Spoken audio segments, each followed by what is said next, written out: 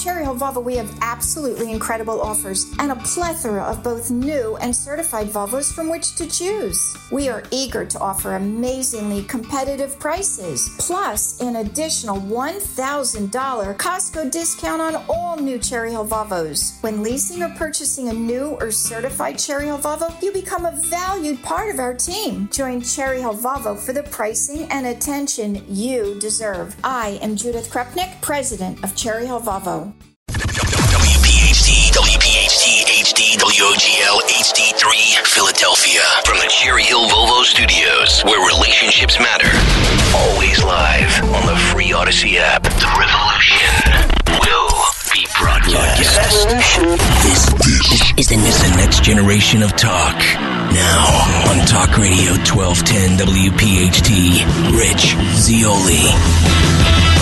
Ukraine aid in limbo as Republicans push back against Biden's phony immigration plan. That's good. Al Gore, he's back, and he wants the internet to be reformed, that he created, of course, that he invented, because he thinks algorithms, ironically enough, Al Gore, are like AR-15s. So I'll give you my thoughts on that as well. Big fourth and final hour. Welcome back to the show. Glad you are here today. But our friends over at the Daily Signal have a story. It's an exclusive. School assigned a girl to sleep with a boy who identifies as trans without parental notification. Here to talk about it with me, Caroline Moore is the Vice President of Parents Defending Education. Caroline, thank you for joining me here on the show. I appreciate it. Hi, thanks so much for having me on. So what happened here? Yeah, so this is an instance in Jeffco County Public Schools. This is in Colorado. An 11-year-old girl went on an overnight field trip with her classroom. Her mother was even on the trip. And the school made it explicit that on this trip, boys are going to be on a different hotel room floor than the girls. And little to this child's awareness or their mom or their parents' awareness, their daughter was assigned to not only share a room, but share a bed with a biological male who identifies as a girl. And so this is just such a shock, especially because the mom was a chaperone on the trip. And so it brings up a lot of issues about, parental awareness, but also privacy concerns, Title IX. I mean, there's a lot that goes into this type of a thing. Wait. She had to not just share a room, but share a bed with this boy? Yes.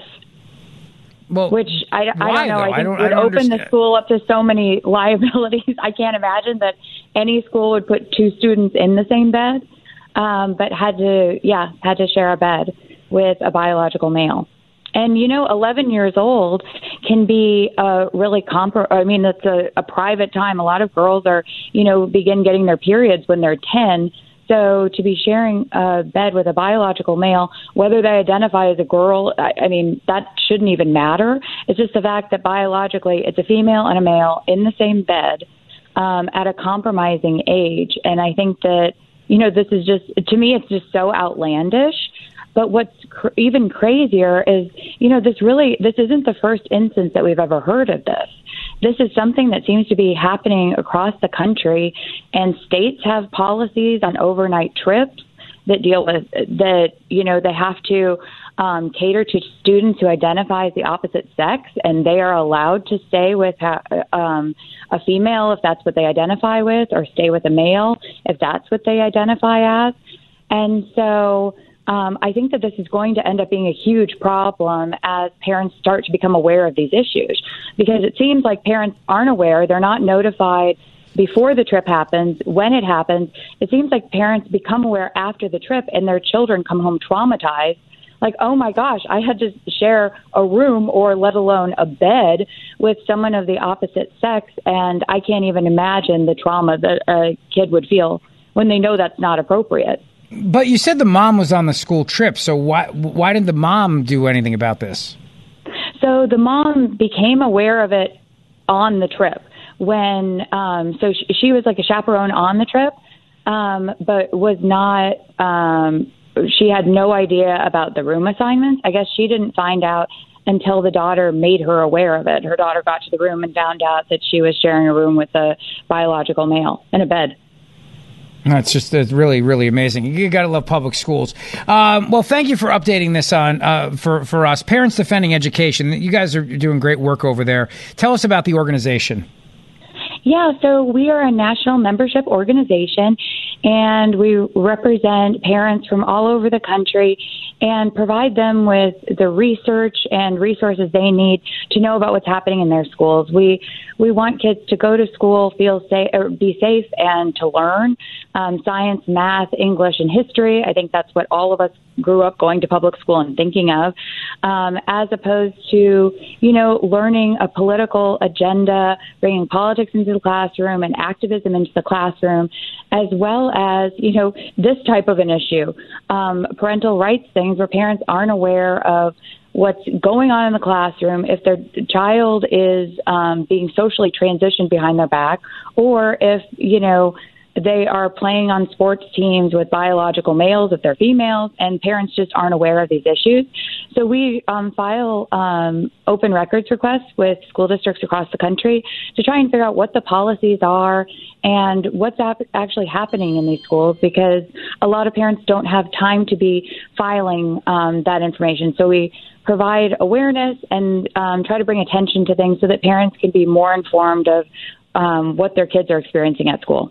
Yeah, I would say so. Well said. Thanks for joining me and updating us on the situation, Caroline Moore. I appreciate it. Vice President of Parents Defending Education. Thank you. Thank you. Cioli Show on Talk Radio 1210 WPHT.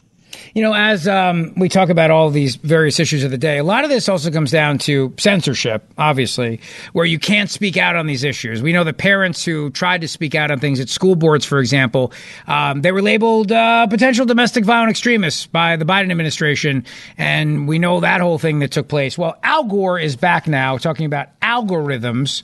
I mean, he did invent the internet, so he probably invented algorithms too. He named them after himself. Think about it. Algorithms? Hello? Is this thing on? Algorithms? Anyway, here's former Vice President Al Gore speaking with Bloomberg News as he equates algorithms to this. Cut 14. If you have social media that is dominated by algorithms that pull people down these rabbit holes that are a bit like pitcher plants, these algorithms, they are the digital equivalent of AR-15s. They ought to be banned. They really ought to be banned. It's an abuse of the public forum. But when people are pulled down these rabbit holes, you know what's at the bottom of the rabbit hole? That's where the echo chamber is. And if you spend too much time in the echo chamber, what's weaponized is another form of AI, not artificial intelligence, artificial insanity. I'm serious. QAnon is just the best known version of artificial insanity. And these devices are the enemies of self-government, and they're the enemies of democracy. We need reforms for both democracy and capitalism. Both sets of reforms are possible. Thank God that guy never became president. I mean, unbelievable. This is what he's talking about again. It's about, he doesn't like the fact that there's the ability for people out there to turn around and say things that Al Gore doesn't like on things like climate change, for example. I've spent a lot of time being critical of the FBI in the last several days as we're looking to reform the FISA Act. Eric Beam over at Reason.com has a great story about this. The FBI seized $86 million from people not suspected of any crime. A federal court will decide if that's legal. On Thursday, a federal appeals court will hear about the FBI's blatant scheme to circumvent the Fourth Amendment. And following a raid in March of 2021, federal agents spent days rifling through the personal belongings stored in nearly 1,400 safe deposit boxes seized from a vault in Beverly Hills, California. The agents were tasked with cataloging the contents of the boxes, but they also seized piles of valuables, gold coins, luxury watches, family heirlooms, and stacks of cash from people who had not been charged with any crimes. And they did that despite being told by the warrant authorizing the raid that the contents of the safe deposit boxes were, wait for it, off limits. On Thursday, a panel of federal judges at the Ninth Circuit Court of Appeals will be asked whether the FBI's brazen smash-and-grab scheme that netted more than $86 million in forfeited cash and property violated the Fourth Amendment rights of the raid's innocent victims. Quote, the fundamental principle at stake is that if the government wants to search and seize your property, it has to have some reason to think you did something wrong, said Rob Johnson, an attorney with the Institute for Justice, and one of the lawyers who will argue the case before the circuit court tomorrow. He wrote that on Twitter. The FBI came up with a blatant scheme to circumvent the fundamental principle, and so far, no court has held them to account. When the case went before a lower court last year, federal judge Gary Klausner ruled that the FBI's inventory of the seized safe deposit boxes was legal, despite acknowledging that attorneys for the plaintiffs have certainly shown that the government had a dual motive in inventorying the contents of each safe deposit box. Now, you know my problem with civil asset forfeiture. You know that, right? My problem with it is that the Constitution doesn't allow it. If you're charged with a crime and then found guilty of a crime, then it's criminal forfeiture. Nobody argues with that. But when it's civil forfeiture, you haven't even been charged with a crime, let alone been found guilty of a crime, and the government just steals from you. The government just steals from you. You know that, right? That's what happens. The government just takes your stuff. And it's a blatant violation of the Fourth Amendment, too, because the Fourth Amendment limits the government's ability to search. That's why the Fourth Amendment says that the warrant has to be specific. And in this case, the warrant actually said you couldn't look at the safe deposit boxes, and the FBI said, we don't care. We don't care. So hopefully now this will be a case where hopefully the courts will finally address this situation and do the right thing about it, which is to end civil forfeiture in this country. If you're charged with a crime, if you're convicted by a jury of your peers, as per the Sixth Amendment of the Constitution, then the government can take your stuff if it was obtained in the course of a crime, of that crime. I don't argue with that. Nobody argues with that. Nobody has a problem with criminal forfeiture. But we're not talking about criminal forfeiture because none of the people here are criminals because they haven't been found guilty of anything, and in this case, let alone charged with anything. So think about that. Here's Harvard's president shamefully refusing to say whether the calling for the mass violence and genocide of the Jewish people is considered harassment or bullying according to Harvard's own code of conduct. I was joking about this with Jimmy Fallon before because, on college campuses, if you have Taco Tuesday and you're not Mexican, they'll consider that to be bullying, cultural appropriation, and send you to re-education camp. But here you go. Cut number 9. Let me ask you this. You are president of Harvard, so I assume you're familiar with the term intifada, correct? I've heard that term, yes. And you understand that the use of the term intifada in the context of the Israeli-Arab conflict is indeed a call for violent armed resistance against the state of Israel, including violence against civilians and the genocide of Jews. Are you aware of that? That type of hateful speech is personally abhorrent to me. And there have been multiple marches at Harvard with students chanting, quote, there is only one solution, intifada revolution, and, quote, globalize the intifada. Is that correct? I've heard that thoughtless, reckless, and hateful language on our campus, yes. So based upon your testimony, you understand that this call for intifada is to commit genocide against the Jewish people in Israel and globally, correct? I will say again, that type of hateful speech is personally abhorrent to me. Do you believe that type of hateful speech is contrary to Harvard's code of conduct, or is it allowed at Harvard? It is at odds with the values of Harvard. Can you not say here that it is against the code of conduct at Harvard? We embrace a commitment to free expression, even of views that are objectionable, offensive, hateful. It's when that speech crosses into conduct that violates our policies against bullying, harassment, Does that speech not cross that barrier? Does that speech not call for the genocide of Jews and the elimination of Israel? When you testify that you understand that is the definition of intifada. Now, let's try the Nazis. Is that speech according to the code of conduct or not? We embrace a commitment to free expression and give a wide berth to free expression, even of views that are objectionable. You and I I'm calling BS on that. Let me jump in here. I'm going to call BS on that because it turns out that the person who's doing the questioning, Elise Stefanik, the congresswoman there, was actually fired by Harvard. The Harvard Institute of Politics fired her from her advisory position for supporting Trump during the 2020 election. But that's not all, right, Matt DeSantis? There have been other people who've also been fired by Harvard for their political beliefs. Is that not true?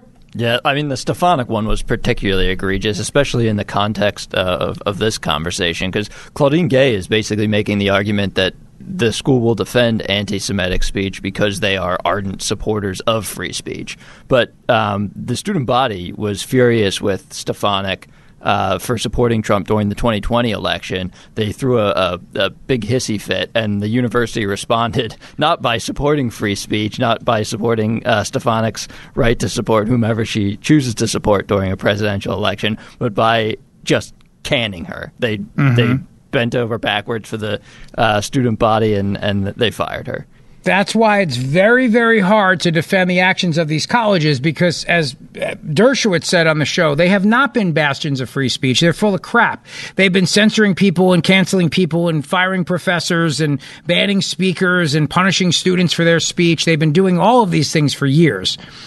So me, as the guy who defends freedom of speech, I have to call these colleges out for being completely full of it because these colleges have been the opposite of the arbiters of free speech. Here's UPenn's president trying to justify not firing faculty who have openly expressed anti-Semitic viewpoints. Well, actually, it's too long of a cut for now, but we have a short show tonight. There's basketball. I mean, I hate that I'm off early. I got to go eat pizza and drink wine and hang out with the kids. But with Temple basketball at 6:30. So we're basically out of time. I blame Al Gore for this. Al Gore's a ridiculous human being. He really is. He's like a clown. Like he's almost like a cartoon character. I don't believe he's real. Nothing he says. Speaking of cartoons, do you have the trailer, Henry? Do you want to play that now, or should we save that for tomorrow? You know what? Let's save it for tomorrow. Oh, save it for tomorrow. We do have the trailer of that new cartoon that they made over at Daily Wire. But what were we going to say about Al Gore? Oh, yeah. His claim that algorithms are basically causing political polarization, I don't buy that for a second. There's a lot of research that seems to indicate that by bifurcating society, which I'm not saying is a good thing, but bifurcating society based upon political views, it actually sort of tones down hateful rhetoric. There was, I think, a Duke professor that concluded that when you allow for or when an algorithm forces, say, I don't know, Republican content on a Democrat's page, they actually become more ardent supporters of Democrat views, for example. So right, they double down on their own views. Yeah, basically the algorithm isn't what's creating political polarization. No, it's Taylor Swift. I don't remember that being the conclusion of the journal article, but it very well may be. I'm just saying, I think I have the secret answer that we're all looking for. Everyone likes Taylor, aside from you and Henry. Right. And a lot of other people, too, who find her incredibly annoying. I don't understand why she's person of the year. It's just... Yeah, it's just... What did she do? You guys can't hate Taylor Swift. What did she do? What did she do? What did she do to deserve that title? We're going to get in trouble. What did she do to deserve that title? We're out of time, so we'll have to continue this debate tomorrow on the show. Okay. I have a heart out, so I'm going to follow it, so you don't get mad at me, Henry. I'm going to follow the rules for once. Yes, okay, let's go.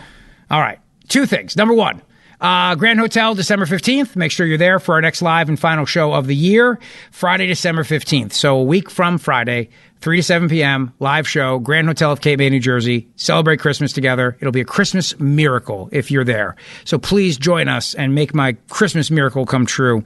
Join us for our live show, Friday, December 15th. And thank you for listening today. And I want to thank my buddy, Dr. Mike Veneria, for all of his incredible support of the show as well.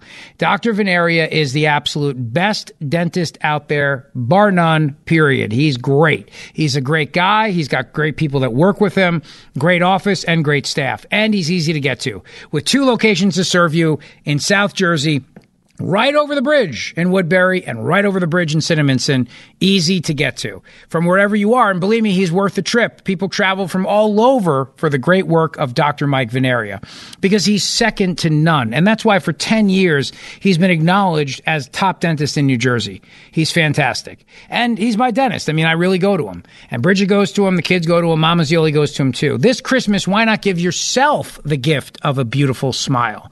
A smile tells the world so much. So give yourself that gift this Christmas with my buddy, Dr. Mike Veneria. Complicated dental procedures. If you've had an estimate, get a second opinion with him. He is the master himself. Just go to veneriadental.com, VANARIA. My dentist, my friend, and the master of dental implants, Dr. Mike Veneria, veneriadental.com. Rich Zioli, weekday afternoons 3 to 7. Talk Radio 1210, WPHT, and on the Free Odyssey app.